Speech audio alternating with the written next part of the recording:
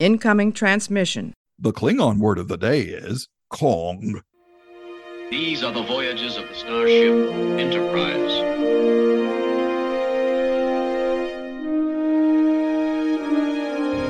So, this is a huge victory for the good guys. Scotty, beam me up. Resistance is futile. Live long and prosper. To boldly go where no man has gone before.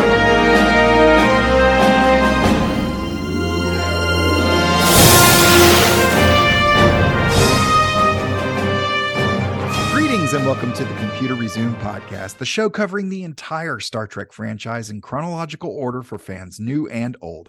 I'm your host, writer-comedian, Mr. Todd A. Davis. Folks, if you take issue with the order in which I do things here on the show, feel free to take it up with this guy, creator of the Star Trek Chronology Project. It's Jason Keener! Yay! Jason! How you doing, man? Good to be good. Yeah, it's good to be here again, man. It's always fun to talk Star Trek with like-minded people. So yes. Yeah. Last time you were on, we discussed, what was the episode we talked about last time? It was during Enterprise. Do you remember the episode? Yes. It was a better podcast host would have had this. No, I remember. It was I can't remember the name of it. That's terrible. But it was the Vulcan zombie episode in the third season of the Xindi arc. Impulse, I think it's called. Yes. I'm looking at it right now. Yeah, you're right. It's yeah, that was a really good one. So that came out March of last year. So you it hasn't been a year since your last appearance, but you're getting pretty close. Getting close. Yeah. How have you been? Like, what's been going on in your world? How are your holidays? We're recording this just over a week into 2023. How are things going? How's the family? How's work? Yeah, work's fine. I have 3 small kids, so life is pretty crazy with that. And I have twins that are 7, and then I have a 5-year-old. And it's funny, with my job, I actually have off the week between Christmas and New Year's every year. It's like a free week off. I don't have to use vacation time, which is awesome. Yeah. But it was more awesome before, I had kids who also had that week off. Of course. So you're just home all week trying to entertain small children. But no, it's fun. My son and I are really into this thing called Bakugan, which is I'm not familiar with that. Yeah, it's like these little toys. They're like it's like Pokemon kind of, but it's like they all roll into these little balls, and it's like a TCG, so like Magic the Gathering or whatever. So you play this card game. There's kind of a skill element with it too, where you roll these toys and they have to roll over these like magnets and pop open. And anyway, it's super nerdy, but it's fun to have a kid who is like, there's worse ways to spend your time. And actually, that's one of those things where he just, like, for his birthday last year, he's like, I want a couple of Bakugan. I'm like, what is that? I don't even know what that is. So he got, like, somebody got him a few, and then I started like looking into it, and then I went way down the rabbit hole, and I'm probably like, hey dude, you want to, like, I'm usually the one that's asking him if he wants to play. 7, and I'm 43, but hey, it's fun, Yeah, and I haven't quite gotten him into Star Trek yet, which is probably a crime. There's time, but I want him to be old enough that he kind of gets it a little bit more. Yeah, absolutely. I mean, I think, and this kind of leads into what I was going to ask you next about new Trek, and since there's been quite a few episodes of new Trek stuff been put out there in the world since you were last on. Prodigy looks like it's the show that is easiest to access for new Trek, for people who are new to Trek, especially kids. Definitely. But and I might get my podcast nerd card taken away for this. Would you be opposed to starting him on Star Wars? So he has seen Star Wars. He has. Okay. All right. He's seen the original trilogy at this point. You're a good dad. Yeah. He and my daughter, because they're twins. I think they've seen all 3. And my youngest has only seen A New Hope, because there's some scary stuff in Empire and Jedi that Of It's just a course. little scary. But Yeah. no, he loves Star Wars. He's definitely curious about Star Trek. It's funny. I'm way overthinking this, and I know that I am. But Star Trek just has so much more like at the end of the day, Star Wars is an action fantasy franchise, Yeah. And it's Yeah. great. Nothing against it, but that's what it is, Mhm. Whereas Star Trek just has so many more like philosophical underpinnings and like more to think about. It's a little slower. Like I feel like he'll get bored with it because he won't appreciate that aspect of it. It's not as Right. swashbuckling and action. I mean, some of the newer stuff is a little more. So I kind of just want to wait until he's a little older because I feel like if I show it to him now and he's bored by it, he's just going to remember that. And he's not, he or Yeah. she, like either one, isn't going to be into it. So I'm just kind of waiting for the right moment until I can get him into it. And then, oh yeah, then we'll probably go the whole way through the chronology. It's a good thing you're keeping track of everything. Yeah. Well, I was going to Yeah. say, and I've mentioned this a couple times here on the show about my philosophy about Star Trek versus Star Wars. And I always felt like Star Wars is very coming of age, learning who you are, kind of breaking away from your parents and, becoming your own person. Whereas Star Trek is kind of, okay, this is how we're supposed to be in the world. This is how we interact with others. And there's people that are going to be different from you. And that's okay. And stuff like that. So I always feel like Star Wars helps you figure out who you are. Star Trek helps you figure out what to do or where to go or how to be. So along those lines, which is why, again, nerds, get in the comments, do whatever. Feel free to send all your hate mail to @Justin_Bishop. But with that sort of thing, there's not really a right or wrong way to do it. Like, no, there's some scary stuff in Star Wars, and different kids react differently to different things. There's some scary stuff in Star Trek, like especially with the technology that they have now to make these aliens look super realistic. Yeah, the new stuff could really freak out a kid. Yeah. But honestly, even back then, I remember, oh man, do you remember when the Borg were actually scary? Yeah. Like they've kind of nerfed them a little bit. Which is hard not to do when you want to continue to tell stories about them. But man, when they were new, like I remember as a kid watching like Q-Who and Best of Both Worlds and thinking, man, that just freaks. It's weird.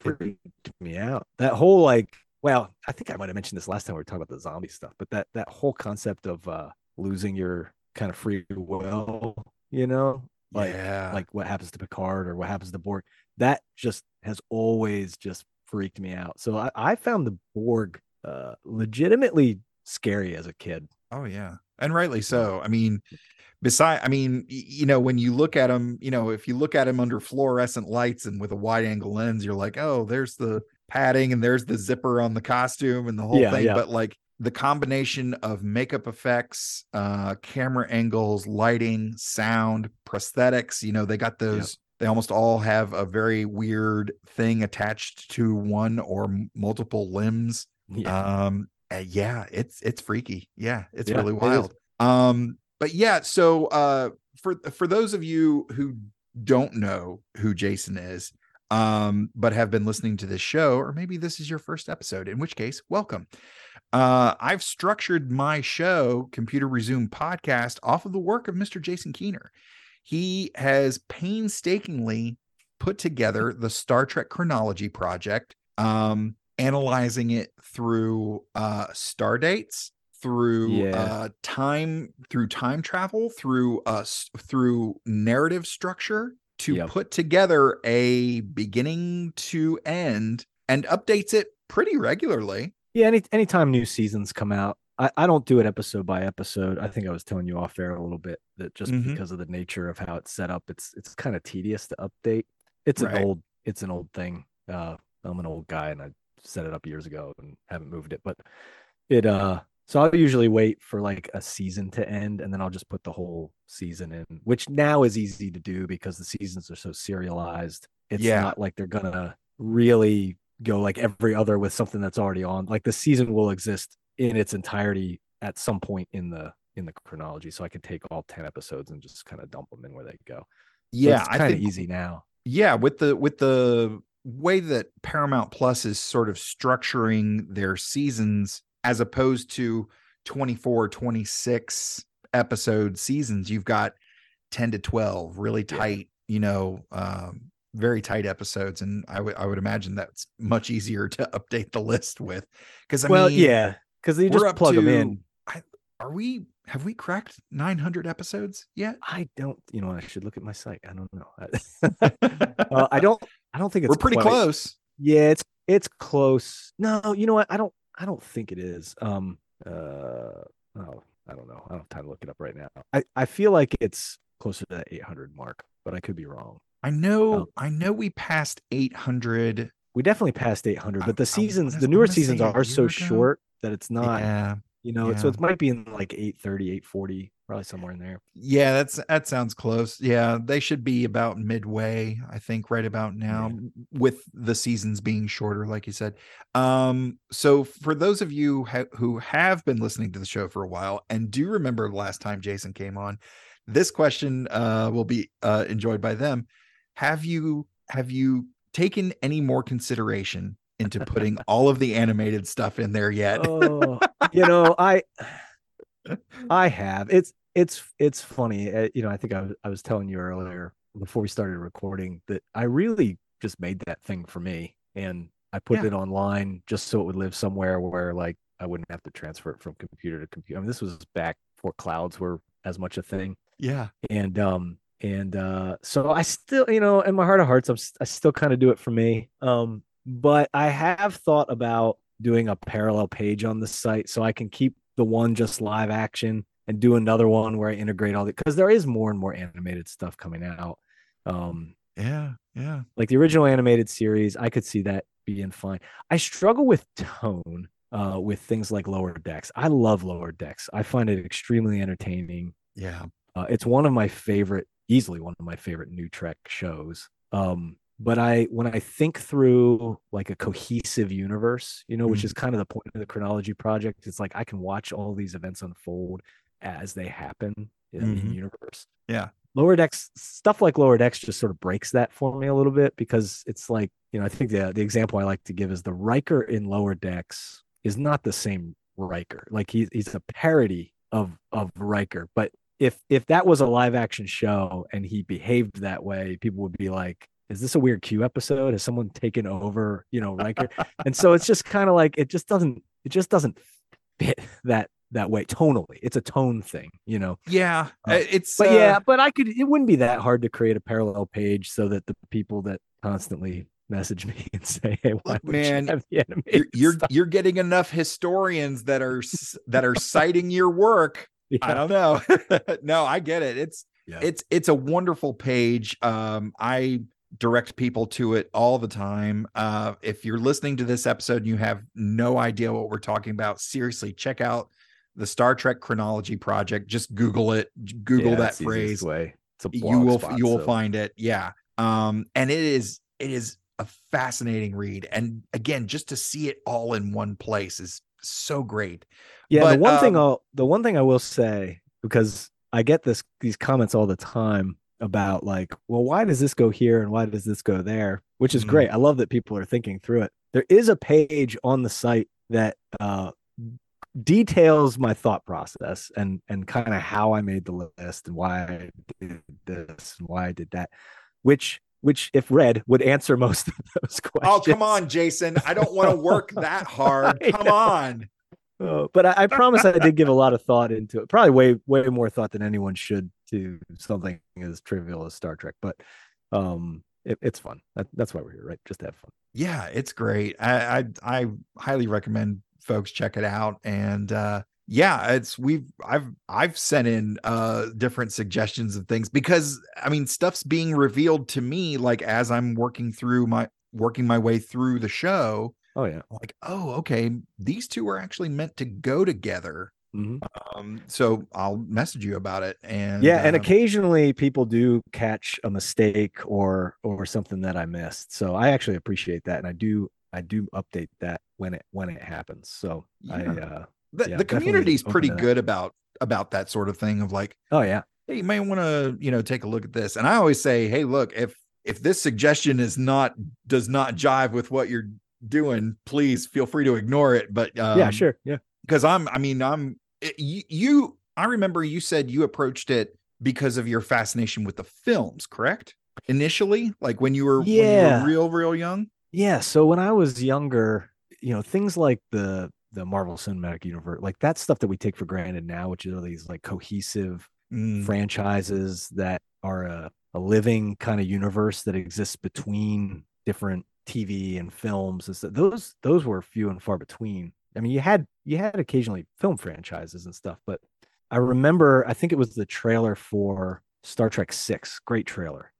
Like the original teaser for it, right? Where it's like Christopher Plummer doing a voiceover, like, we've gone on adventures with these people, all this stuff.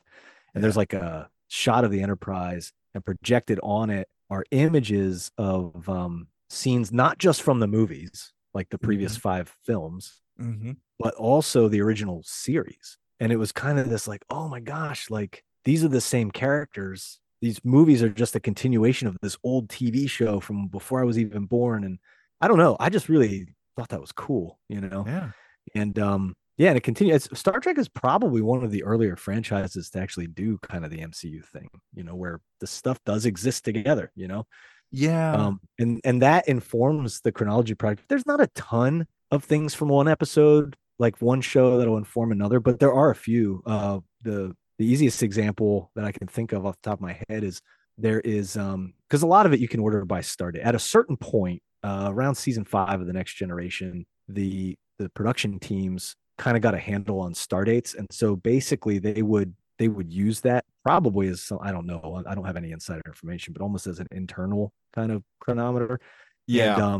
And so if you basically just type out all the star dates and order them by that, at that point, they line up pretty well. Like they go together well with like when they aired, and stuff like that. But occasionally there's like an in-universe thing that you have to account for. So I think there's an episode, I forget which one, For the Uniform maybe, where Cisco mentions the recent Borg attack, and he's referencing the events of First Contact. Right. But if you go just by the star dates, it actually doesn't line up quite well.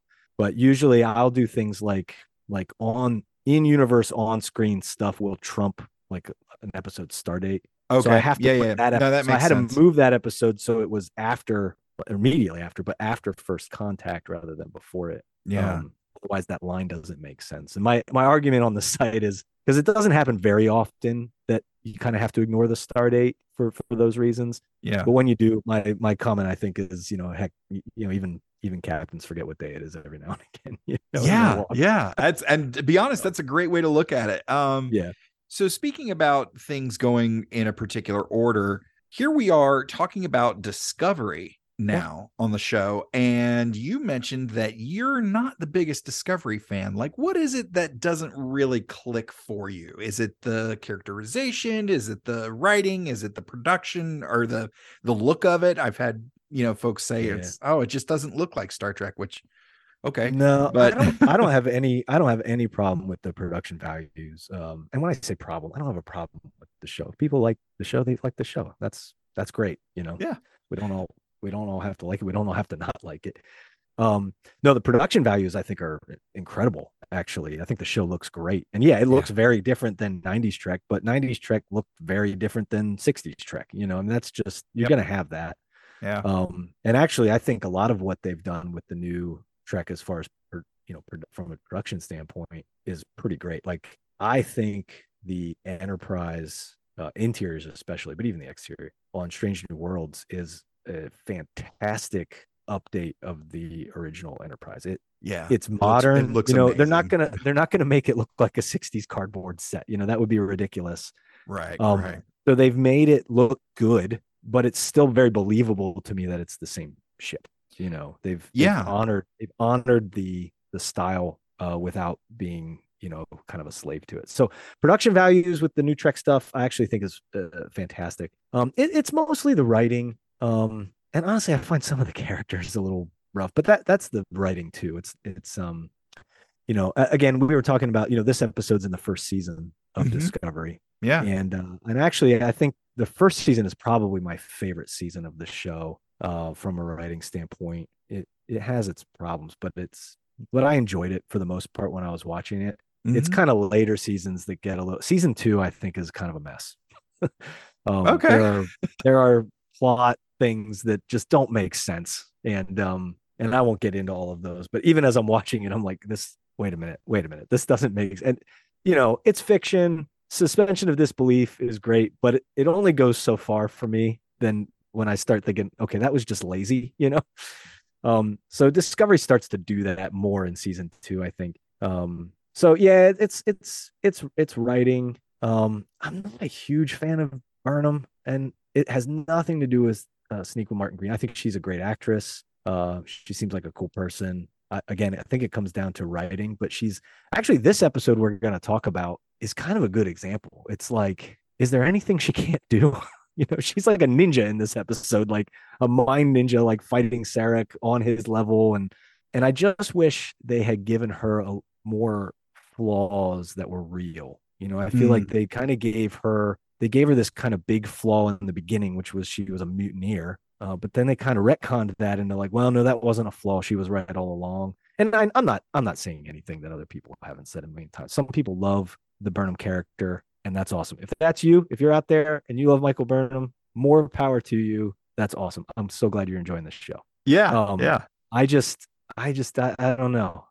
She's right too often. And I know you could probably say that about some other captains. You could probably say that about Kirk. You could probably say that about Picard. But I do feel like they had consequences to their actions when they were wrong in a way that the writers on Discovery, I don't think, follow through with as much. It's like she'll get a slap on the wrist, but at the end of the day, it's like, no, actually, but she was right, and that's fine if you want to write a character like that. I just I don't relate to it as much as I do characters that are a little more. I don't know. Yeah, I recall an episode of Enterprise, and then we'll get back into Discovery in a minute. But I do recall an episode of Enterprise where I believe it was the episode The Cogenitor, where I'm familiar with that. Long story short, they interact with this species that has a male, female, and then a cogenitor. Like a third gender. Yep. And they need all three to be able to reproduce. Yeah, and the third one's almost like a not a slave, but like not treated as an equal. Kind of a pet, kind of a And Trip has an issue with it, and Trip has an issue with it. He ends up connecting with the cogenitor, and things happen. I don't want to spoil it for anybody. The show's 20 years old. He interacts with the cogenitor and gives them a taste of life outside of the role of cogenitor. And when it's revealed that because of their society, that's not going to happen for them, they end up killing themselves. And Archer's understandably very upset. The government that they're dealing with, it's basically First Contact. And the cogenitors are pretty rare, and everybody's upset across the board. And the show kind of wraps up in Archer's ready room with him giving Trip basically the equivalent of like a stern finger shaking, and that's pretty much it. And I was like, I turned to my wife and I was like, you know what, if they really wanted to amp this up a bit, Archer would have held out his hand and say, give me one of those pips. And demoted him right there. That's interesting to show that there was some sort of consequences. And maybe that's I haven't thought about this, but that's interesting. Maybe it has less to do with the Burnham character itself, and maybe it has something to do with the serialization of the show. So in an episodic show, even like Enterprise, or I think Deep Space Nine actually did this pretty well. But in a more episodic show, it is hard. You don't really expect those consequences to carry out, right? Worf gets a dressing down and he's told he'll never be captain again, or whatever, and whatever that episode is where he's on trial. Right. And you're like, well, okay, next week, no one's going to reference that. It's not going to matter. And so exactly. Yeah, you're right. Those other characters in those former shows kind of did get away with things also.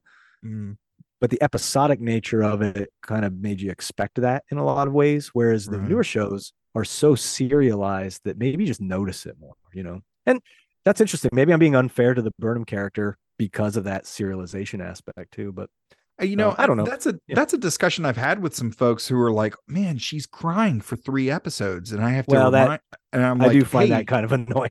it can throw you. And then I always, I'm quick, because I don't get me wrong, I feel those feelings too of like, oh, just suck it up. And I was like, oh no, this person's really important. And based on what we've seen in the order we've seen it, that just happened. Yeah.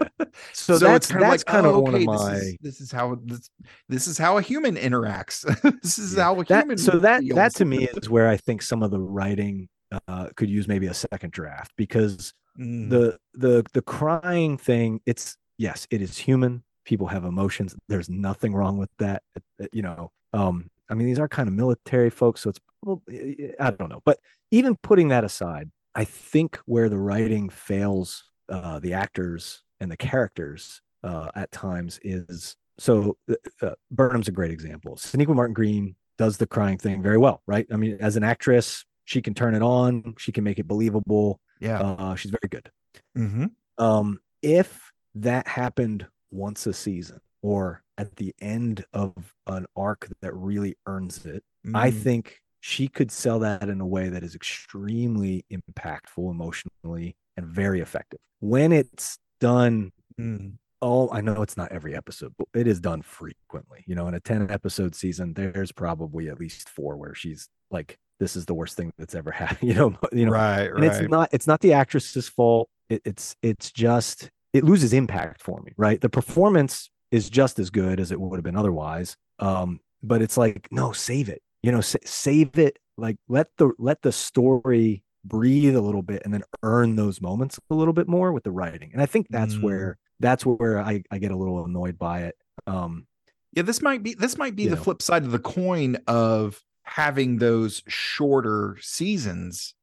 You don't have 24 or 26 episodes to let a moment land. It's kind of, all right, we got to get on to the next thing. Yeah. And, to have more emotional beats in a shorter time, in a shorter season, it feels like it's every other episode, because it practically is. And that's due to the structure. So maybe it's not necessarily the writing, but it's the writing within that structure that it feels like it's every other episode. Was like, well, in a 24, 26 episode season, you wouldn't feel it nearly as much. However, you'd probably have a lot of fluff episodes of like, oh, it's the captain's birthday, what's everybody getting him for his birthday type thing. I'm like, that doesn't matter.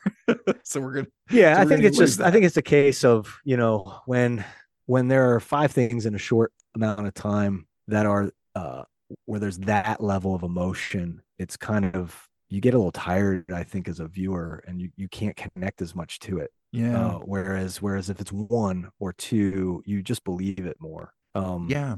But there's also an element, I'm not completely self-aware. There's also an element too where just I'm a slightly different generation than what the target audience is for these new shows. This is the TikTok generation where you're scrolling through, and every other, not every other, but every 10 things, it's like somebody crying in the TikTok, and people, younger people probably more so, really connect with that in a way that, guys my age probably don't as much. And so I realize I'm not necessarily the target audience for these shows either. So, which is why I say, hey, if you love the show, awesome. You love the show. I can find things about it that I like for sure. In the pantheon of Star Trek shows, it's definitely near the bottom for me. But and I think bad, it just means I don't like it. Right. Yeah. And with this episode, just like you said, there are a lot of great things to like in this. I think with this rewatch for me, I'm really rediscovering my love for Jason Isaacs. Oh, he's great. Who is such a fantastic actor to watch. But then now knowing his character arc, because of course I watched it when it came out in 2017, but now rewatching it, now I'm picking up all the subtleties that he was able to work into his performance, and it's so good. Yeah, I noticed a little bit of that too. I think I told you I watched this episode earlier today, and I probably hadn't watched it since it was first on, or maybe once after that. And I picked up on a few of those things too. I think there's a scene where Tyler comments on his eyes, and that must have happened in such and such a battle. And he's like, yeah, I have my scars or whatever. And then I'm like, wait a minute, no, that's not. It's because of the other. I don't know because what the spoiler other guy policy is here. Yeah. But, yeah, you find out later what the real deal is with his eyes, Right. And I hadn't noticed that the first time through. It was a throwaway line. So yeah, this rewatch for me is really helping me appreciate some of the more subtle things, not just in performance of Jason Isaacs, but like the performances across the board. I'm also noticing things in production, be it costuming, set design, sound design. If you want to really appreciate sound design, start a podcast where you're having to listen to every little click of someone's voice, and you really get to appreciate just how much effect that sort of thing has on a particular experience. And they've just really I'm appreciating the show more and more from a production standpoint. The narrative is what it is, and I enjoy the narrative. But now I'm getting the subtle, those extra, I'm appreciating the finer details. With this episode, we see a lot of stuff here. We also get into some of the stuff of the Vulcan culture, like that really wasn't touched on specifically before. And we kind of knew a few things about it. And then, like I said, we've got some stuff here with Lorca and Admiral Cornwell. Just briefly before we get into spoiler territory, how did you feel about this episode? Did you watch anything leading up to this episode, or did you go into this episode fairly cold? I went into it fairly cold this time. Like Okay. I said, I think I've watched the first season of Discovery twice. I definitely watched it when it originally aired, and I'm fairly positive I watched it all the way through at least one other time. So this would have been probably the third time I watched this episode.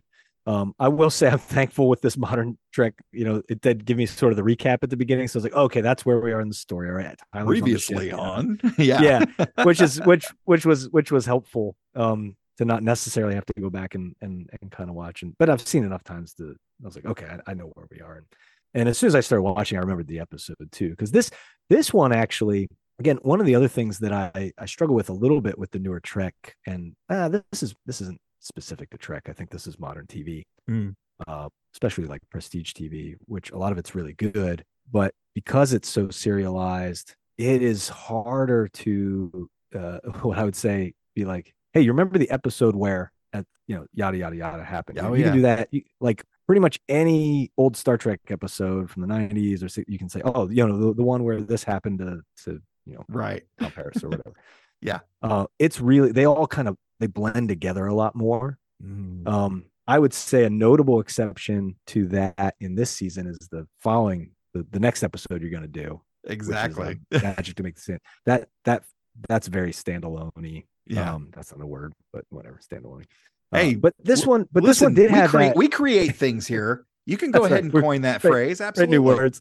But this one did have a little bit of that. Once it started, I was like, oh yeah, this is the one where she mind melds with Sarek from light years away, which I think that's a little weird too. But but it did have that, like, okay, I remember this one. I kind of know what happens, and also had I don't want to get into too many spoilers, but it also has the distinction of being the first meeting of Burnham and Tyler, which was interesting to watch again. Oh yeah, especially knowing his character arc. Absolutely. Going back and looking at certain things. Yeah, it's fascinating. Yeah, if you haven't visited season 1 Discovery in a while, now that we're before season 5 starts, take a trek back to season 1 and watch it again, because I think it's a fun journey to take. And again, you end up appreciating, at least I do end up appreciating the finer details. But before we get into too much more about the episode itself, let's get to this week's recap. Brought to you in part by our Patreon supporters, Rev J, Jerry Antimano, Cosmic Crit, Kitty B, and David Willett. Spoiler alert. Spoiler alert. Spoiler alert. Michael, what's wrong? You okay? Sarek. He's in trouble. He might be dying. His ship is lost in a nebula. We go in with a shuttle. Flying with nothing but hope and a prayer. Are you really that crazy? Good to know. You launched an unauthorized rescue mission. I'm trying to win a war. Don't make enemies on your own side. Star Trek Discovery. New episodes Sundays. On Vulcan, Sarek boards a ship for a diplomatic mission to a dissenting Klingon faction. On Discovery, Lorca and Tyler are running a tactical drill in the holodeck. Then the captain asks the POW to be the new chief of security. And there was much rejoicing. On the Vulcan ship, Sarek's aide injects himself with a bioexplosive and changes the ship's heading. He declares that Sarek cares too much about humans and the Federation and wants to sacrifice himself to kill Sarek. Sarek pulls the ship out of warp and erects a force field around the cockpit just before the aide explodes. And on that note, we cue the music.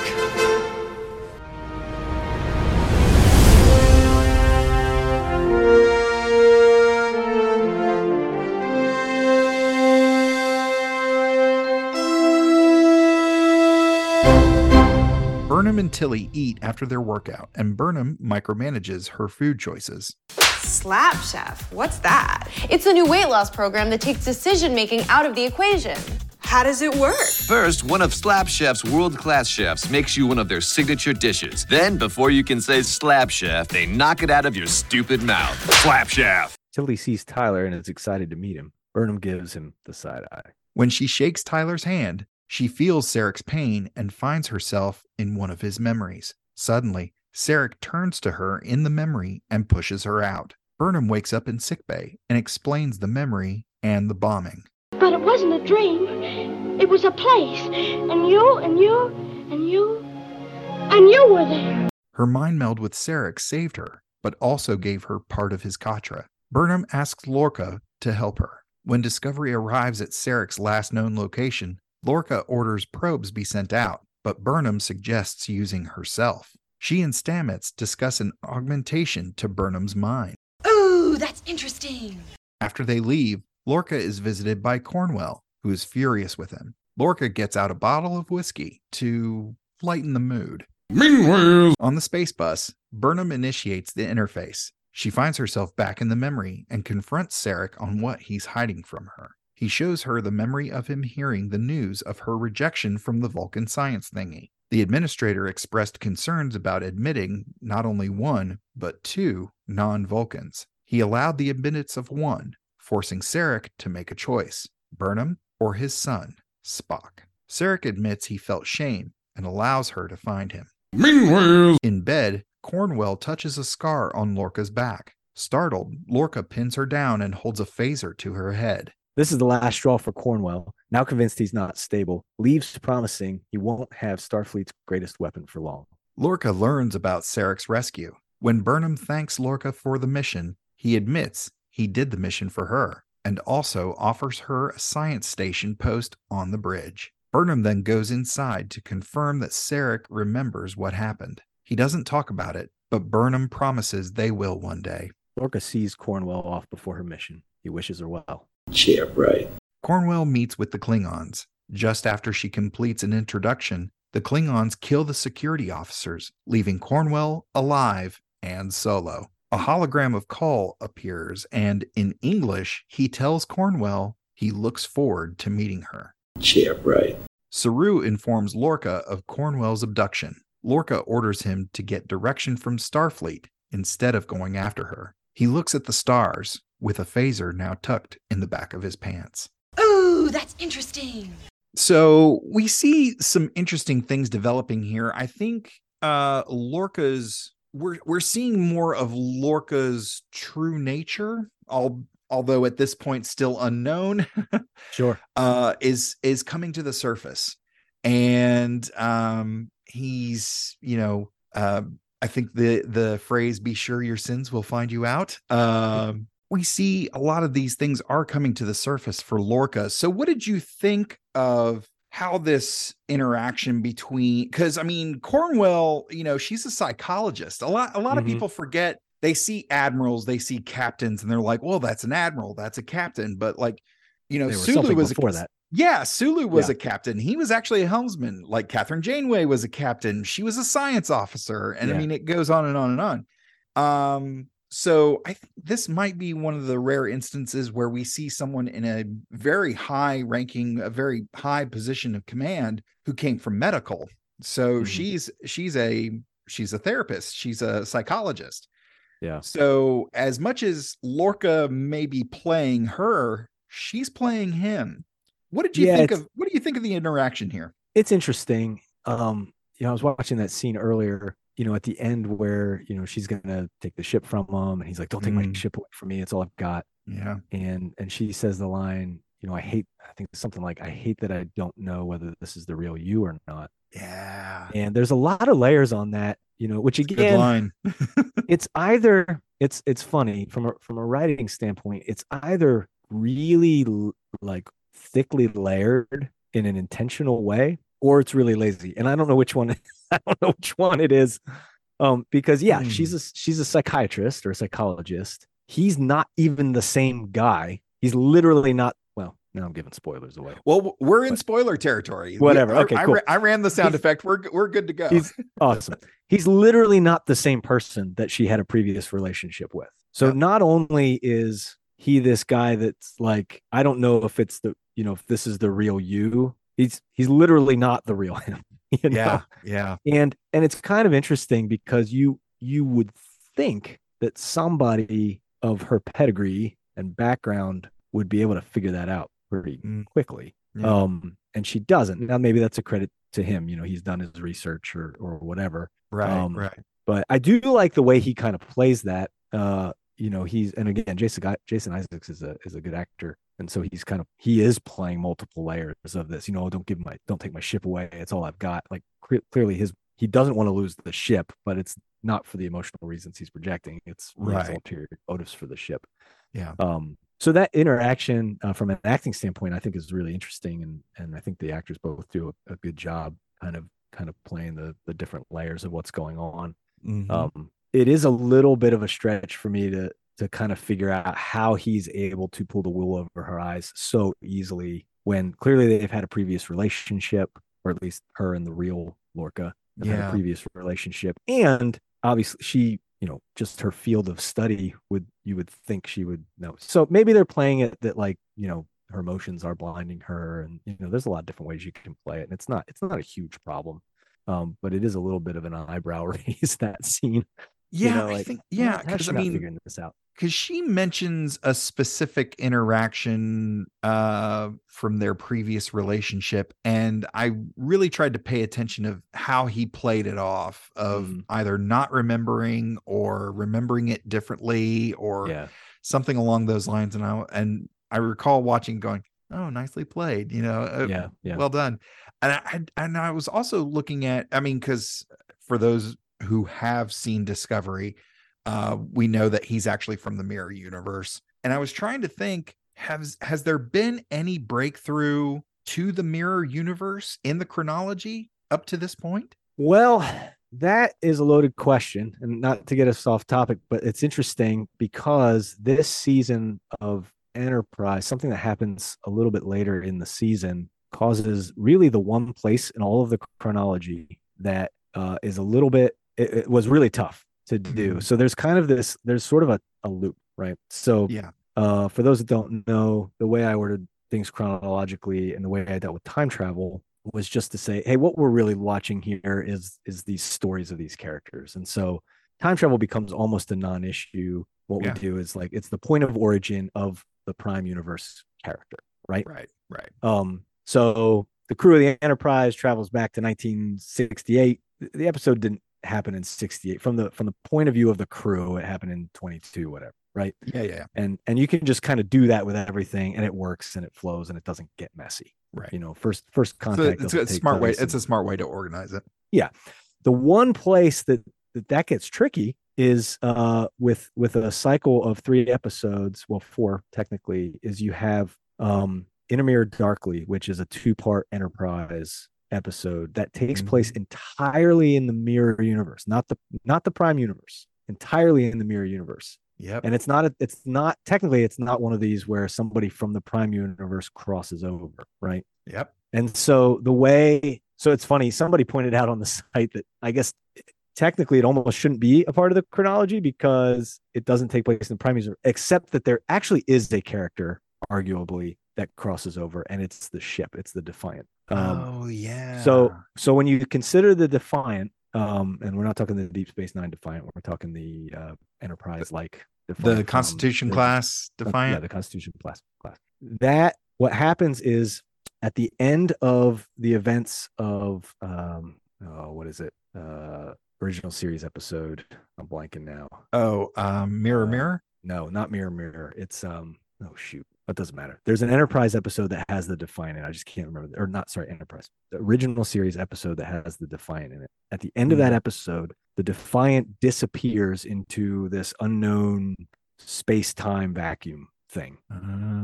What we then learn in Enterprise is it reappears in the past, so the time of Enterprise, but also in the mirror universe, right? Okay. Yeah. So technically, chronologically, if you take it from the point of view of the Defiant, Intermirror Darkly doesn't happen until after that episode of the original series, which is driving me nuts that I can't think of it right now, but I'm not going to take the time to look it up.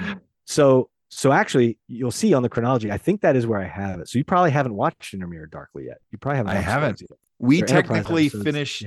Yeah, we technically finished Enterprise with Terra the Prime. 2-part. Yeah, Demons and Terra Prime. Yeah. So watches better. It watches better that way. Yeah, it does. I think it does. It's a nice callback because now you're in the original series and you're like, oh, I get to watch this Enterprise episode now that from the point of view of the Prime Universe, quote unquote, character, the Defiant, takes place after. The Tholian web? Yes, thank you. It's the Tholian web. Yes. So the Tholian web happens. The Defiant gets transported back in time and into the mirror universe. And so then you have Intermirror Darkly. And that was pretty clean, right? What we'll learn later in this season of Discovery, again, spoilers is fine, but they go into the mirror universe and there is a reference to a ship from their universe from the past. So they're talking about the Defiant. So it creates this kind of circular loop where you have these 3 episodes, Intermirror Darkly, Tholian Web, and whatever the Discovery episode is where they mention it. And it's kind of like, because it's this weird 3-way loop, you can kind of put those anywhere. And it's funny, I get a lot of comments on the site about them. I still feel pretty good about where I have it. But it is it's really the only place that happens in all the chronology where it's like, it's this weird cycle, and it's anybody's guess which order you want to do them in. Yeah. I that was maybe the most nerdy thing I ever explained to anybody. But hey, but you know what? You took one for the team, and you're the one who did it, and did a great job of it. By the way, that's not easy to explain to someone. Yeah. But talking about the chronology and of course things going back and forth in time. The other Enterprise episode, which ends up being the series finale. All good, or not all good things. These are the voyages. Yeah. I kind of wish someone would have taken These Are the Voyages with the episodes of TNG that the Pegasus. Pegasus that it coincides with, and edit them all together. So I did that. Did you? I've literally, in fact, well, it's laying down there. I have an old CD or DVD ROM that I did that years ago. I mean, many years ago. Yeah, I cut it up. It's a little weird watching because Enterprise was shot in like widescreen format, and so it's really clear, when it shifts. Well, and also Riker ages pretty significantly and then back, but and Troy too. But yeah, I did that. There's a way to do it. It's not super, super clean. The bulk of the Enterprise episode happens like between 2 scenes of the Pegasus episode, but then there's a few other cuts, like the end scene of the Enterprise that happens at the end. And so I did it for fun, and I've got it on a DVD. That's all cut up like it's one episode. Because again, on the chronology, you can't really do that. So I placed These Are the Voyages directly after the Pegasus. So you watch the Pegasus and then you kind of watch, and you just kind of have to understand, these things are happening at the same time. I think I'm going to need a copy of that, sir. Because I don't even know how to get that to you. It's literally like this old DVD ROM. Maybe there's a way to upload it online, but there's got to be a way to get that on YouTube or something like that. Because I think people would go nuts for it. And to be honest, like that's something that I would host a watch party for. I'd be like, it's you got to see fun. this. Yeah, I think. Awesome. I think I literally did it in like, whatever the Apple standard video editing program. It was cheaply done, but I think I cut it together pretty well. Nice. Yeah. I mean, look, there's all kinds of stuff out there, and you can tell folks that have professional editing training and the big fancy equipment, and then you can tell the folks have just like, oh, they sat there and watched this a lot to get that timing just right. Yeah. And you know what? Yeah, totally. There's nothing wrong with that, man. To be honest, now I'm super curious. I really, really want to see this. But it's here it is. It's just a little. Wow. It's just regular CD. Is Pegasus? Yeah, it's sitting here. It's just a DVD-R, but it's on there. You can watch it. I might pop it in later tonight and watch it. Just now that I'm thinking about it, I haven't watched it. Oh, yeah. Let me know how it holds up, and I'll send you some money, dude, because I want a copy. If I can get it uploaded, I'll send it to you for free. I don't care, but I just got to figure out how to get that somewhere. Yeah, absolutely. That would be a great little addition to the Chronology site of like, hey, if you were selling little things of like, oh, I put these together and this, that, and the other thing, you can, if you donate $1 to the site, I'll send you this little package. Yeah, I make literally no money off the site, and that's totally fine. It's just a fun thing for people to enjoy. But let's get back into Discovery here. In addition to the Cornwell and Lorca interactions, we get a lot of the interactions with and I want to save Tyler for last, but we get these interactions between Burnham and Sarek, and we see, because I think we get a pretty good glimpse of how things kind of went down with Spock getting into or rejecting the Vulcan Science Academy. Yeah. We see that pretty clearly in J.J. Abrams' 2009. A great scene played all, and of course, Zachary Quinto knocking it out of the park. But here we see that it was a little bit deeper, that Sarek actually needed to make a choice because Spock is not pure Vulcan. Yeah. Burnham is definitely not Vulcan. She's 100% not Vulcan. Yep. But that this caused some strain, some shame in Sarek. What do you think of the interactions here, and that those thoughts and feelings of having to make that choice and it causing shame and carrying that stuff with you? Like, yeah, I think it's what do you think of this? I think it's an interesting story for a Vulcan, and I can't think of the actor's name right now who plays Sarek on Discovery. I actually think he's pretty good. Yeah, we ran over part of his CV a few episodes ago, and it's extensive. Yeah, he's really good. Yeah, he's good. And Sarek's those are tough shoes to fill. I think Mark Leonard, next to maybe Leonard Nimoy, obviously, but I mean, probably has the best Vulcan performance. In that he's able to, he's not Data-like. He's able to project the emotion behind the eyes, even though he's not outwardly emoting. Right. And Mark Leonard just does that really, really well. And so those are tough shoes to fill, but I think he does this pretty well. I like the shame angle, and just the thought, even if it's not executed as well as maybe it could be, that thought experiment of Vulcans experiencing shame and what that's like, and how they deal with it, is an interesting idea. They probably could have explored that more. It almost turns into kind of an action episode at one point, even though they're kind of exploring these ideas, they're also doing like kung fu and mental kung fu and mental kung fu. Oh, that's great. And I would have, and this is where I'm just kind of, I guess, an old geezer, but I was like, I would have rather them just sit and talk about these things. It would have felt more Star Trek-y to me than to add some of that action stuff. But again, not the primary audience. I'm not. And, they're interesting themes. I will give them that. They are very interesting themes. Yeah, I think just on the surface level of, you talked about seeing Vulcans experience shame here, specifically Sarek, but looking at, what we've seen in the franchise so far throughout history is them dealing with fear, them dealing with anger. And then usually, for a weird episode, probably to appease an executive producer, sexual things. But shame is a really interesting emotion to tackle for Vulcans. And it's an interesting emotion to tackle for humans. Yeah, exactly. You add that layer of stoicism that Vulcans have. It's just, there's a lot to mine there. I don't think they really do it as much justice as they could in this episode, but there's a lot to mine there. Yeah. And this is the point usually where I would ask something pretty personal of my guest in terms of the content of what we're watching, but I'm going to refrain from asking you, what's your greatest shame?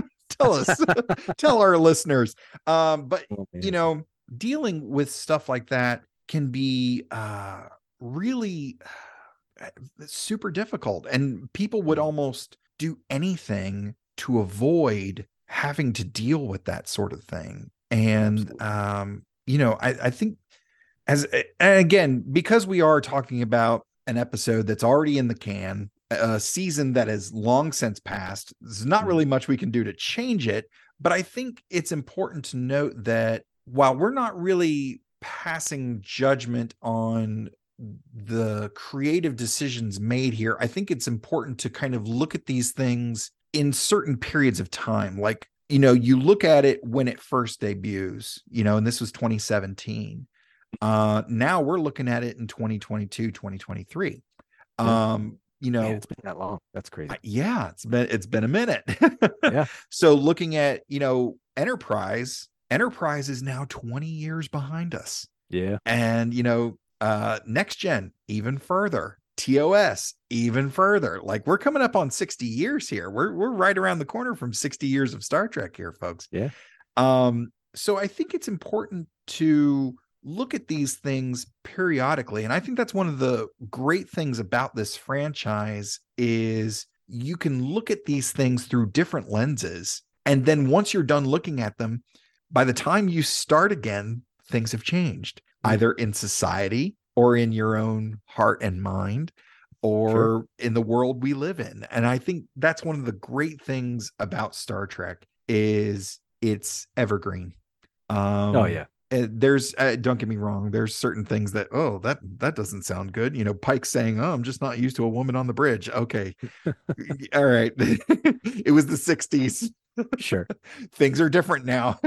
But for the most part, even things like that we can kind of look at and go, we have come a long way. Or when we look at things like the xenophobia in Enterprise, juxtaposed with some of the news of the day, like, we haven't come as far as we probably should have, or maybe as far as we thought we did, or as far as we would like to. But Star Trek's always been a good reflection of the time that it's written. I mean, you might be able to say that about almost any television, but because Star Trek tends to address current events in a way that not all TV does, I think it's more apparent. And they do it well for the most part. I think that's one of the nitpicks I have about modern Trek too, is that they don't lean on allegory as much. They're a little more, if they have a statement to make, plot driven. Well, no, I mean, even like they'll talk about current events or even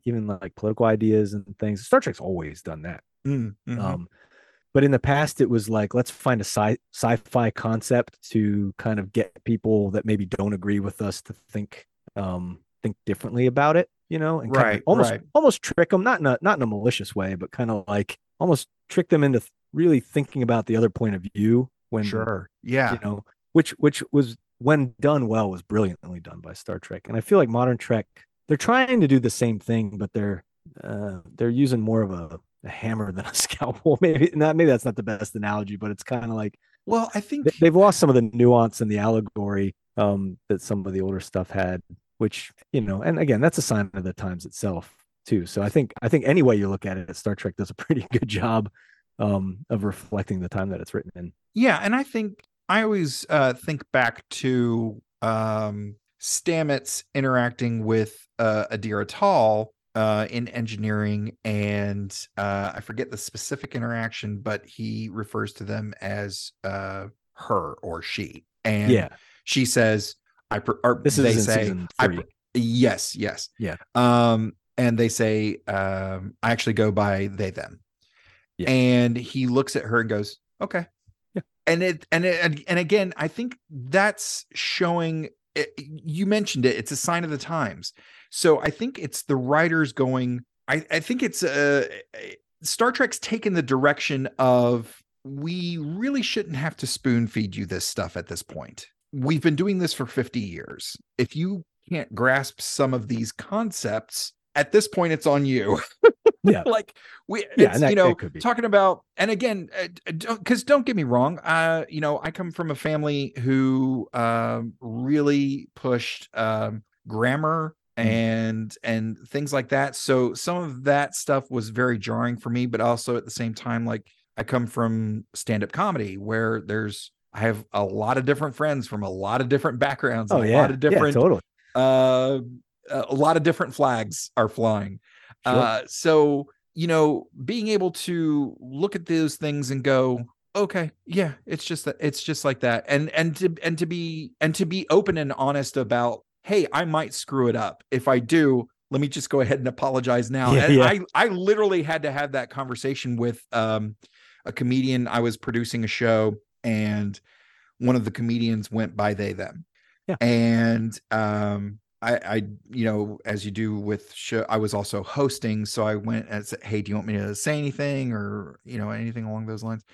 And they said, just remember, I go by they, them. I said, okay, before I walk away from you, understand I've got a lot of things going through my head right now. And if I screw it up, I am sorry in advance. And they said, don't worry. I know where your heart is. And I think that's important to recognize too. And we've gotten away from Discovery at this point, and we will get back to it. But I think this is important to talk about. They said, it's okay. I know where your heart is. So it is a two-way street. And, I think Star Trek is sort of taken this, looking at that scene again of Stamets and Adira, where there's a second where she makes the conscious decision of, okay, I need to let him know this. And she said, and she did it, very, very to the point, but didn't really, it wasn't aggressive, or I shouldn't say aggressive. It wasn't antagonistic in nature. It was just, hey, just to let you know, I go by they, them. And it's interesting that you bring up that scene, because I do think that scene is a little bit different than they would have done it. Yeah, it's interesting. Like, I completely understand what they're trying to do.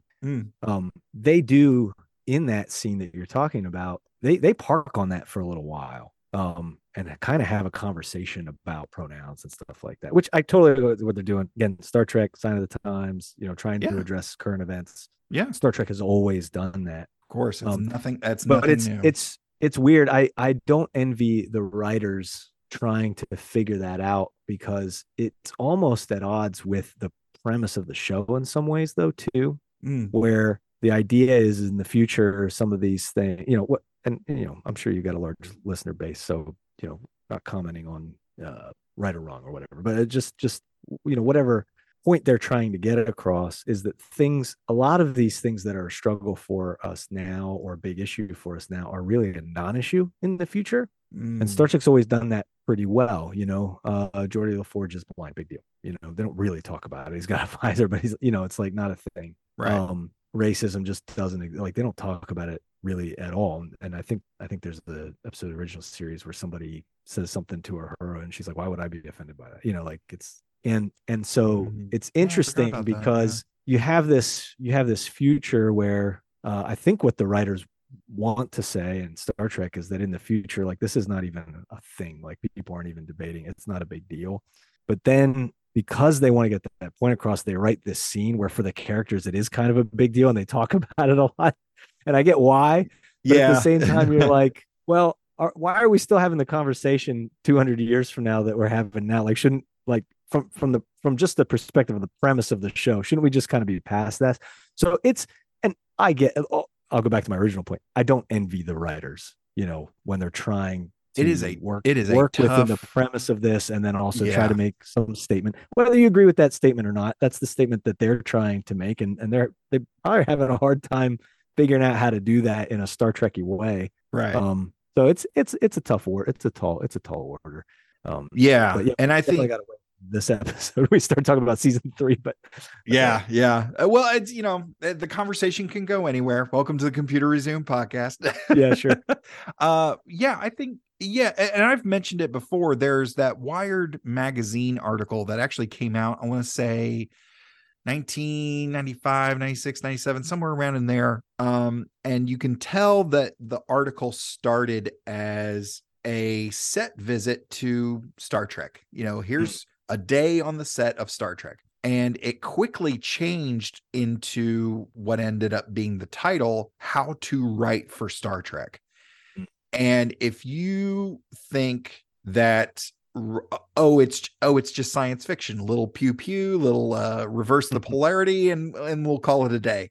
It is so much more complicated than that. Like, sure. I consider myself a decent writer. I've written a couple books, written a couple of articles. I write every week for the show. I think I've got a decent handle on it. Yeah. In reading that article, it showed me how much I had to learn because they did a really good job with that article, because in the article they put this paragraph and they said, okay, read the following paragraph and note where you disagree or something along those lines.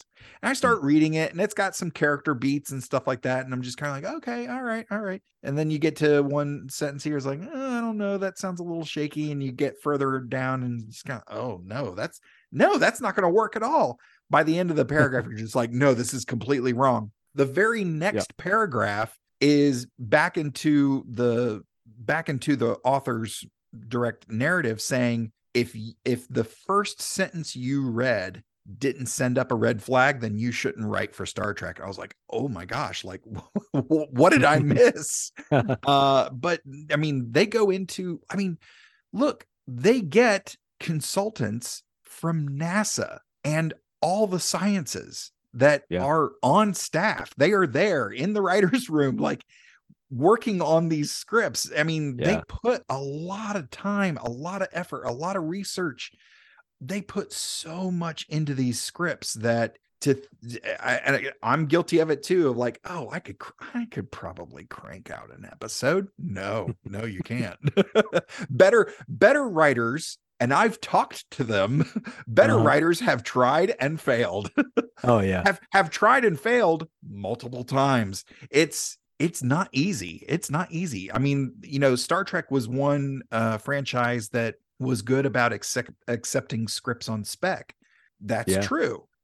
Go count how many scripts they accepted on spec. You can do it on like two hands and probably have some fingers left over. They did not take a lot. They took a lot, but they did not put those into production. It's not like you sent them a script and there's your story on screen. That's not what happened, unless you're Ronald D. Moore. But yeah, you're absolutely right. I don't envy the writers at all. In fact, every chance I get, I'm like, praise the writers.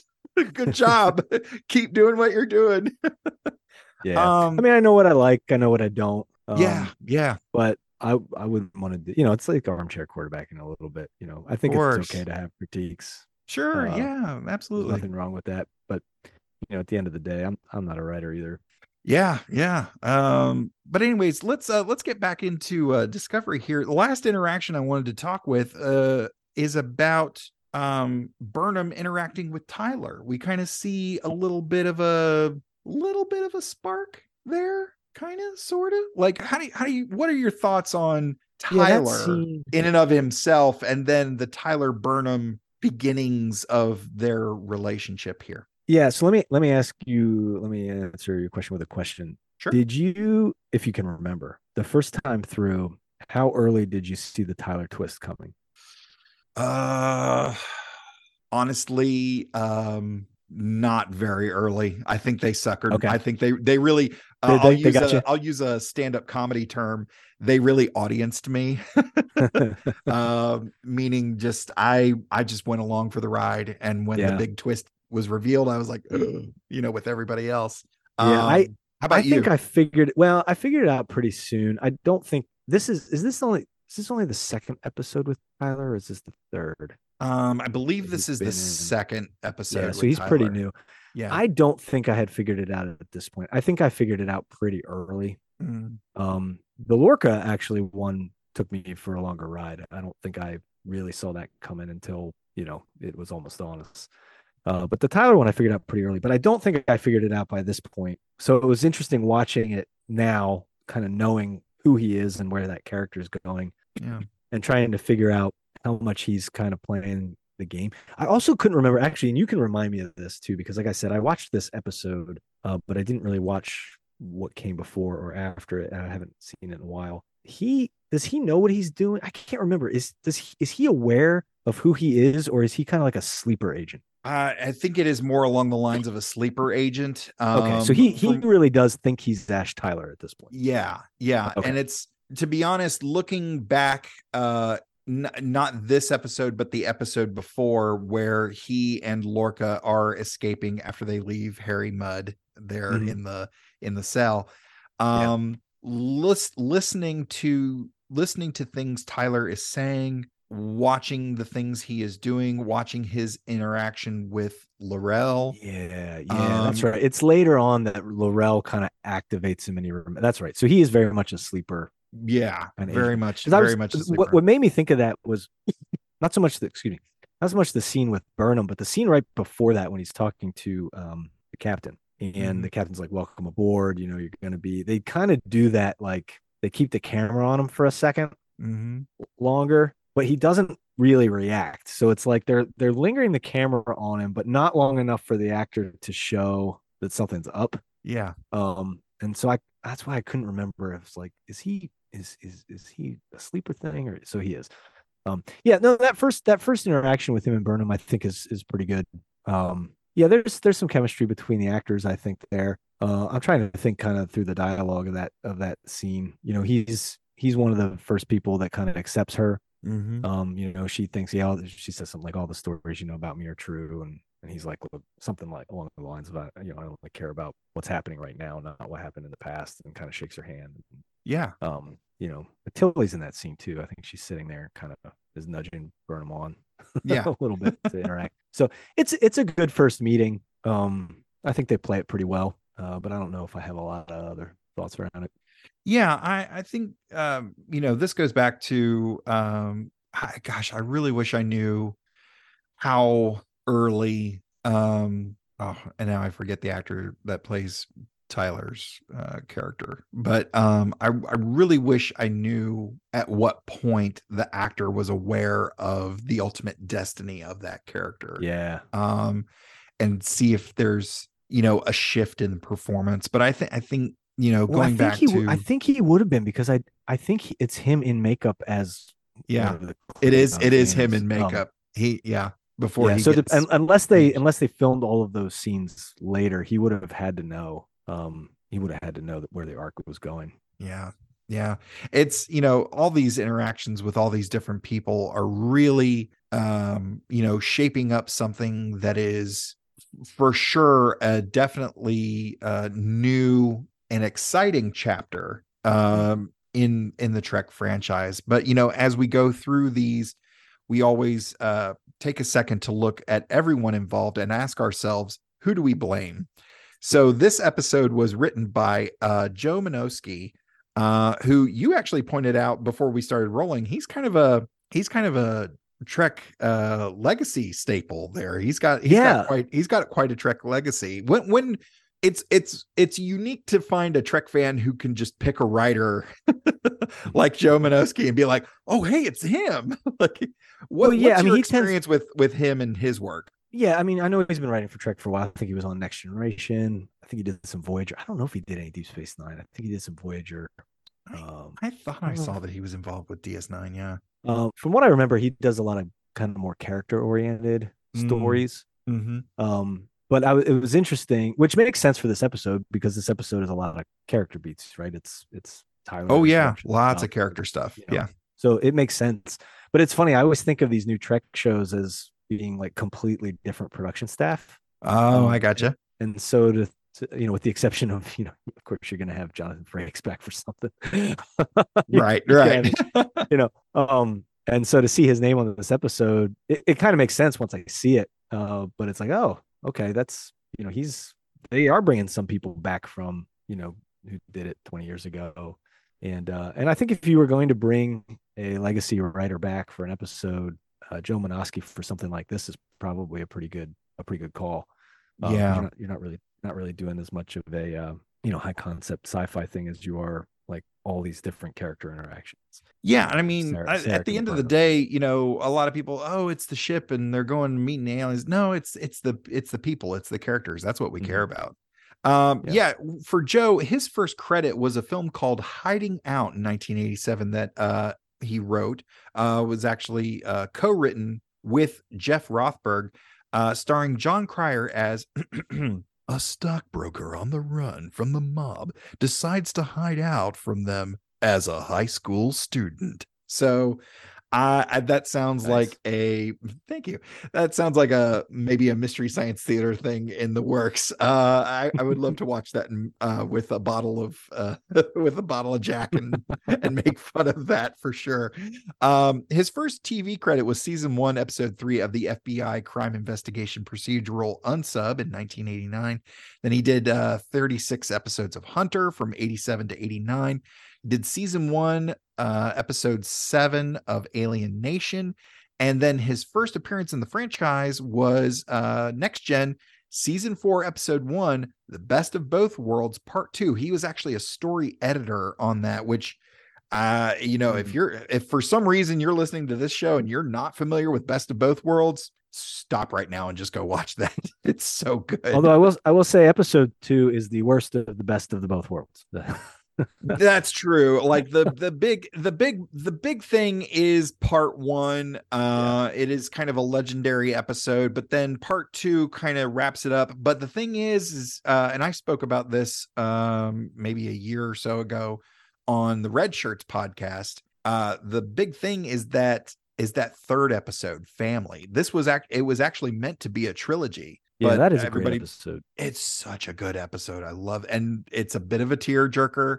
I'm not crying, you're crying type of scenario here.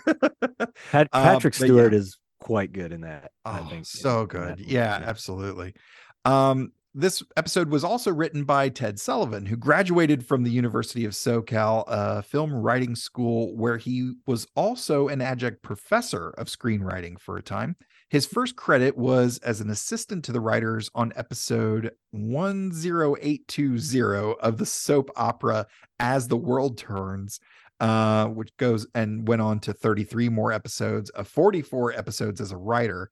It was nominated for a daytime. He was nominated for a Daytime Emmys Outstanding Drama Series Writing Team in 2000. And then he would go on to do episodes of Law and Order: Criminal Intent, Rizzoli and Isles, and Revenge, and the Marvel Comics Revenge tie-in graphic novel from September 2014. We've seen a couple of these so far. Some folks crossing mediums from comic books to TV and back. Are you much of a comic book fan at all? Yeah, I used to be really big into the comics, but more of a DC guy. I'm a big Green Lantern fan. I have a pretty extensive Green Lantern comic book collection. Nice. And I still buy everything Green Lantern that comes out, but I don't read as much as I used to. I sort of buy all the issues as they come out, and then when I go on vacation, I've got a backlog, and then I just read everything then. Nice. But, I'm a good way to go. I'm a comic fan for sure. Nice. Yeah. There was actually a great Green Lantern Star Trek crossover a couple years ago that I think IDW did. That was really good. Yeah. They've done some really great stuff. I think for most folks, I mean, I'm a big Batman fan, but if there are folks out there that are Star Trek fans, I think a good bridge into comics is probably stuff like Guardians of the Galaxy and Green Lantern, because, in short, Green Lantern's a space cop. Yeah. So we're seeing lots of different worlds, lots of different aliens, but it's a human. He's a human he's a fish out of water, basically. Yeah. But with, an immense amount of power and all that stuff. So it's a lot of fun. I think people would really dig it.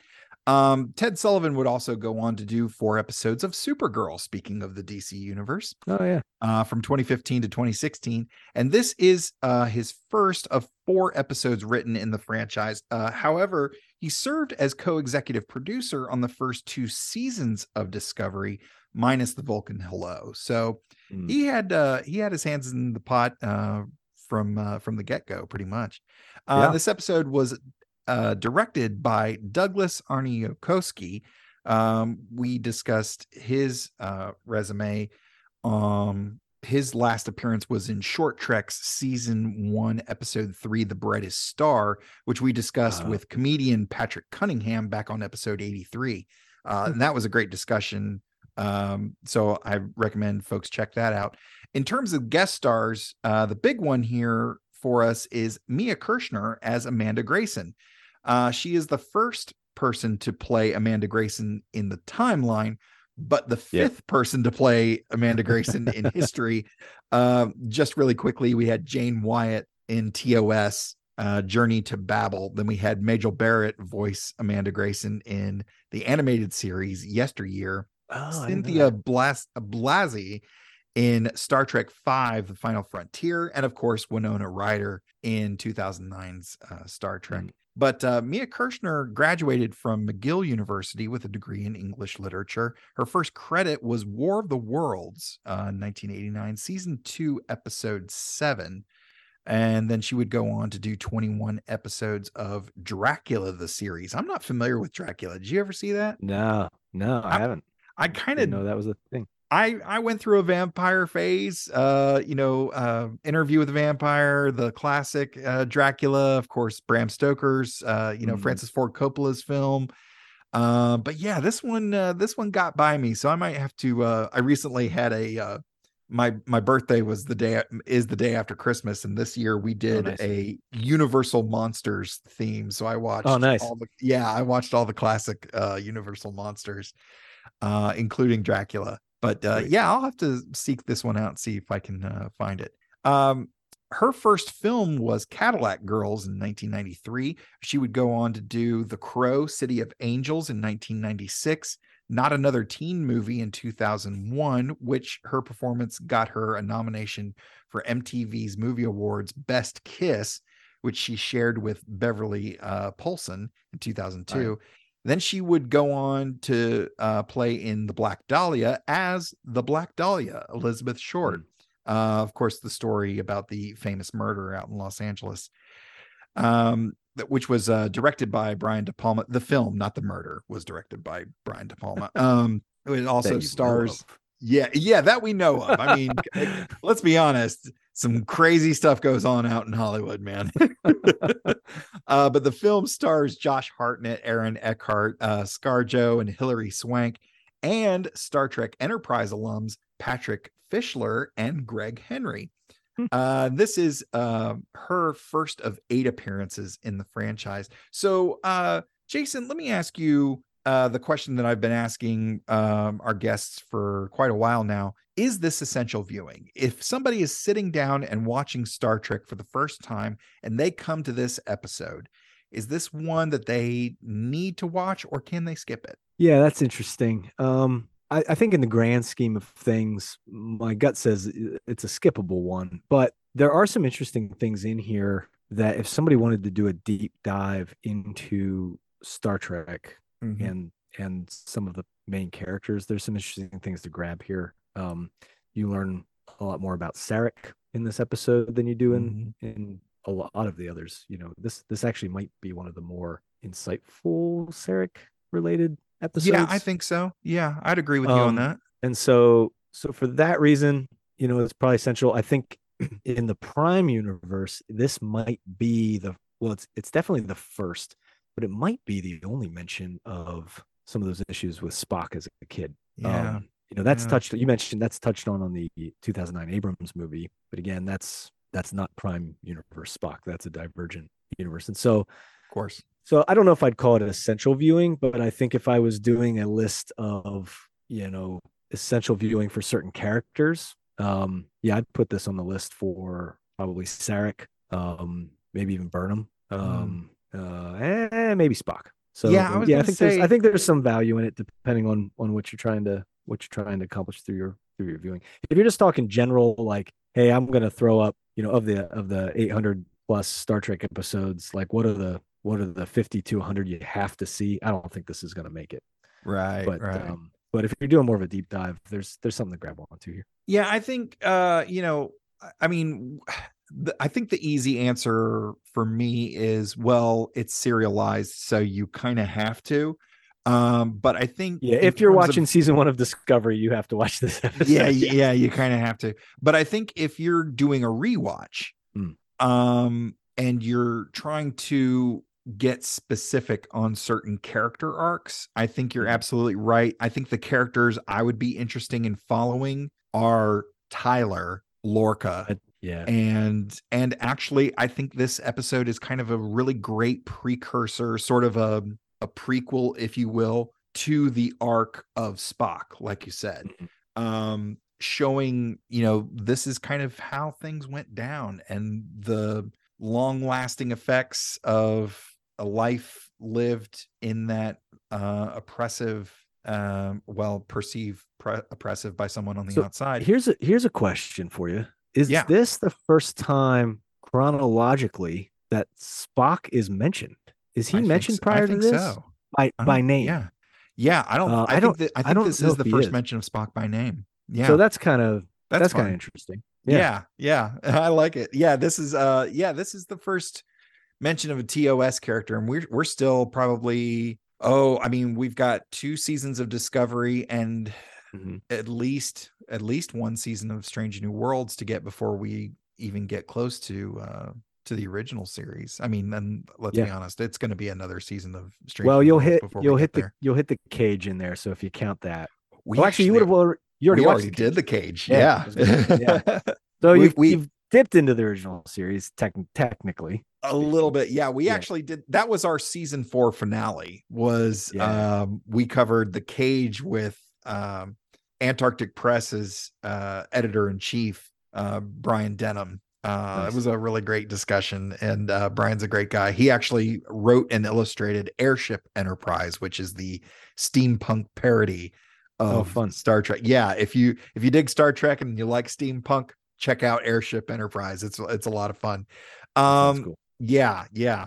So Jason, before we wrap things up, first of all, thank you so much for carving out the time to sit down with me again and nerd out over some Star Trek. Do you have any final thoughts before we start to wrap up? Final thoughts on the episode, final thoughts on Discovery, final thoughts on the franchise, final thoughts about your appearance on this show, whatever you got. Well, if I die in my sleep, these will be my final thoughts, period. Hey, that's pretty morbid. I don't know why my brain just went there, but oh man, I better make them good. The episode's actually pretty good. I like I said, I'm not a big Discovery fan. I'm not even a huge fan of most new Trek. Picard season 2 was a train wreck. I'm looking forward to seeing. Hey, Patreon supporters, you got something to look forward to in the after show. but actually, I do genuinely like Strange New Worlds pretty well. And so I think you're getting into. But anyway, but I think as far as, like I said, just watching this again, I'm reminded that at least when it comes to my taste, which I can only speak of my own personal taste. Sure. Season 1 of Discovery is probably the strongest season, and this episode was actually pretty enjoyable for the most part. There's some weird stuff like the distant Katra mind melt. They take some pretty big liberties with Trek lore in here, but but there's some interesting character stuff going on there. It's definitely moving the plot forward. This was more episodic than I remembered a lot of them being. There was a little bit of, this is the one where, which, man, you can't say that about most of these early. Yeah, that's true. So yeah, I had fun watching it. Almost, maybe not quite. It almost makes me want to go back and watch Discovery again. Come on, I tell you what, I do want to do. So I did catch a little bit at the end. I was watching it, I think, on Paramount, and went to the next episode. Yeah, which is Magic to Make the Sanest Man Go Mad. Yeah, and I was like, "Ooh, I do want to watch that one again. That one's pretty good." That's pretty good. That's a pretty good episode. Rainn Wilson So, is so watchable as Harry Mudd. yeah, he's good, and that's a pretty good standalone episode too, which I miss that in newer TV, and I think Strange New Worlds strikes that balance pretty well. Where those have you watched it? Did you watch it? Oh when yeah. it aired? Yeah. Yeah. So they do a pretty good job of there's definitely some serialized stuff going on, but the episodes have a beginning, have a middle, have an end, which I like that in my storytelling. I like both. But everything's so serialized now. Episodic stuff is actually kind of refreshing. Yeah. I wouldn't want it to be all one or the other. I think there's a lot of value in both. But yeah, no, it's fun. It's it'll be interesting to see. So I've done the chronological view of everything, but I did that before any of this new Trek stuff happened. I've never done it and integrated things like Discovery and Strange New Worlds. So you're doing this before I've even done it. And it's kind of interesting. It kind of almost makes you want to just go back to that point, watch, Terra Prime, The Cage, first 2 seasons of Discovery, Strange New Worlds, and then get into the beginning of TOS just to kind of see what that feels like. It's a really, because I've never done it. Yeah, for me, sorry to cut you off. It's to be honest, this is the first time I've done it too. And watching and going from Demons and Terra Prime into The Cage, and those first few short treks, and then getting into the Vulcan Hello. It's been a really interesting little snippet of just kind of like, oh, this is everything you're gonna see. Here's from the TNG era to the pilot to some of the new stuff, like all in one little chunk. It's pretty neat. I recommend it. So what are you gonna do? See, this is where it gets tricky. So you'll be well into TOS by the time Strange New Worlds season 2 comes out. How are you gonna do that for the podcast? Because stuff's gonna come out that chronologically happens before what you're watching. Like, you're pretty safe with like the Picard stuff, because that's all going to be, you're not. Oh, that's long down the road. But Strange New Worlds is gonna mess with you, and even Discovery, because now it's in the future. So for those who haven't looked at the chronology site, and again, spoilers, but at the end of season 2, Discovery goes into the far, far, far, far future. Yeah, and the choice that I made on the site was, not because the entirety of the show from that point takes place in that time period. Yep. I actually moved that. So basically, end of season 2, it'll go into Strange New Worlds, and Discovery won't pop back up on your chronological radar until for a couple it'll be years. The last thing you watch, pretty much. Yeah. It'll be a while. While. So you won't run into that issue with Discovery, but you will run it. Yeah, it'll be interesting. Yeah, I think the plan is, I'm kind of having to play loosey-goosey here. Whereas with Enterprise and a couple of other things, I was able to group a couple of episodes together, especially a lot of 2-parters and stuff like this. And I thought covering the serialized Star Trek would actually be more difficult, but it actually lends to the structure of this podcast, because I can just cover one at a time and take some breaks here. The way I structure the podcast is I release weekly and then take a break in the summer around my wife's birthday. And then I take another break just before the holidays, because that's our wedding anniversary. And then over the holidays is where I do a few sporadic recordings, but I do like some bonus episode type stuff and kind of have that banked, in case something comes up, and we'll get into that more in the future, as things are developing for the podcast.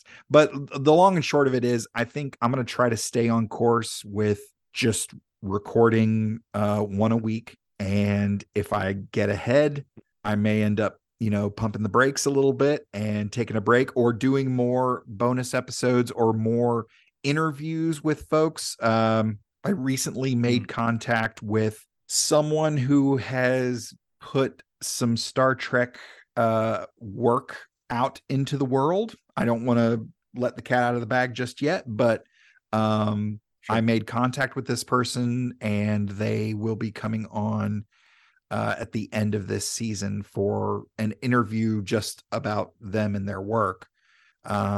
So, you know, we're going to be doing some things like that. And again, stuff like the fantasy drafts and, you know, a couple of other, I want to have a couple of group discussions I was weird the other day. I was looking at the guest list of everyone that's come on the show so far, and I realized I have a lot of veterans that have come on the show. I have a lot of folks that are involved in artwork. There are a lot of different artists. I've had a lot of different authors. Nice. I've had some folks from the religious community. I've had a lot of comedians come on. So I think I might end up doing some panel discussions and having, because I mean, largely the show is this. It's sort of the one-on-one discussions. But I think in the future, it will be more bonus episodes to make sure I can kind of stay caught up with the franchise as it releases. And I'm just trying to stay on my toes, man, and just trying to make sure I can totally juke where I've got to juke, you know.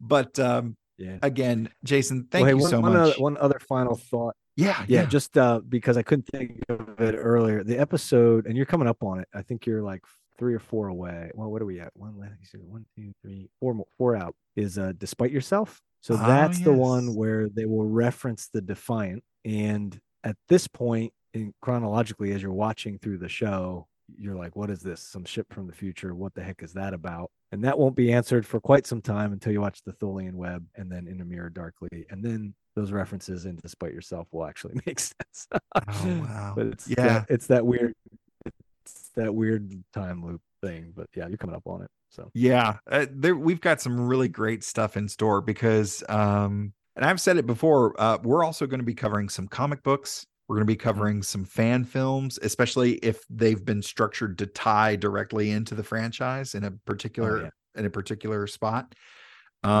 So we're going to do our best to stay on track, but needless to say, man, more power to you. That's quite the undertaking, you know. I mean, I took me a while to make the list, and then it took me about 1.5 years, I think, to watch through it all.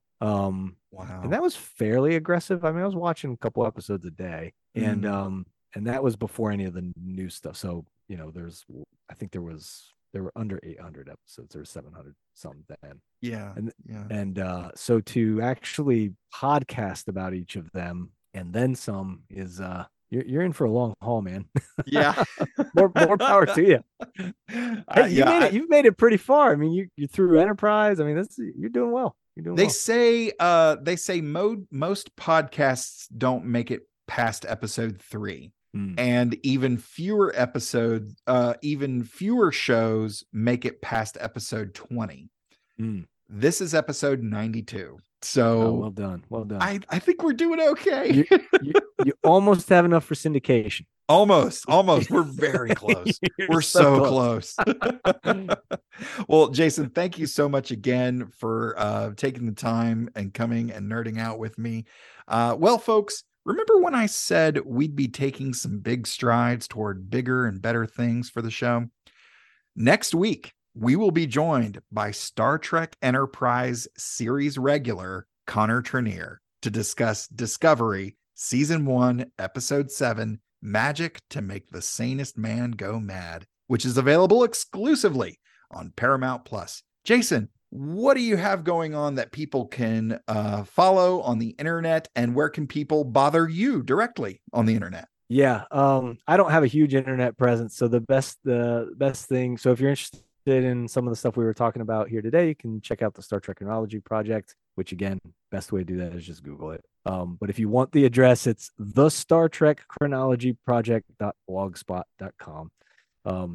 It's an old Blogspot site, but hey, whatever. And that's about it. I'm on Reddit as J Keys Gamer. And I'm on a lot of the Star Trek, Reddit sites and things like that. So you can, if you really want to reach out, you can find me on there. On the official Star Trek site, they gave me a little badge, the Chronology Creator thing. They put it on there. So I don't know what that means, but it might be a way to find me. Other than that, I Yeah, I don't do a ton online. I'm not really a social media guy. But it's just fun coming on doing stuff like this. So yeah, fun talking to you. We really appreciate it, man. And I am at Mr. Todd A. Davis on all of the socials. From all of us at the Computer Resume podcast, thank you so much for listening. And I'll see you in 10 Forward.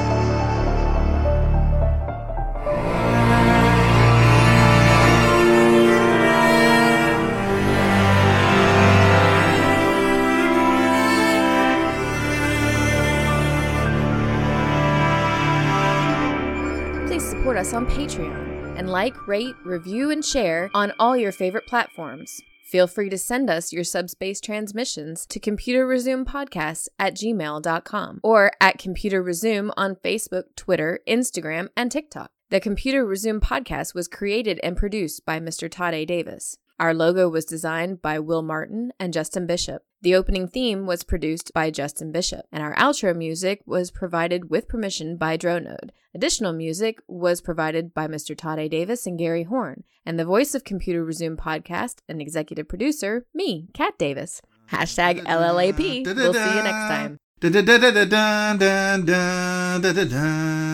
Going through a Star Trek. We're doing Star Trek stuff in space. We probably got some phasers and shuttle pods, and we're gonna find a brand new race. What about that mumbo jumbo I heard about Slap Chef being just abject violence against women? Slap Chef! How's that for a slice of fried gold? I'm your host, writer-comedian, Mr. Todd A. Davis. Take that again.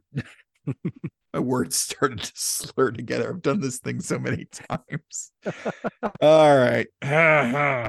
One more time with feeling. Here we go. Did you hear my dog groan? No. I did not. Max, you can't be a part of the recap. What's up, dog? You didn't watch the episode. Yeah. My dog. Nice. Yeah. He's a good boy, but he wants to be a part of every episode. That's great. All right, let's try this again.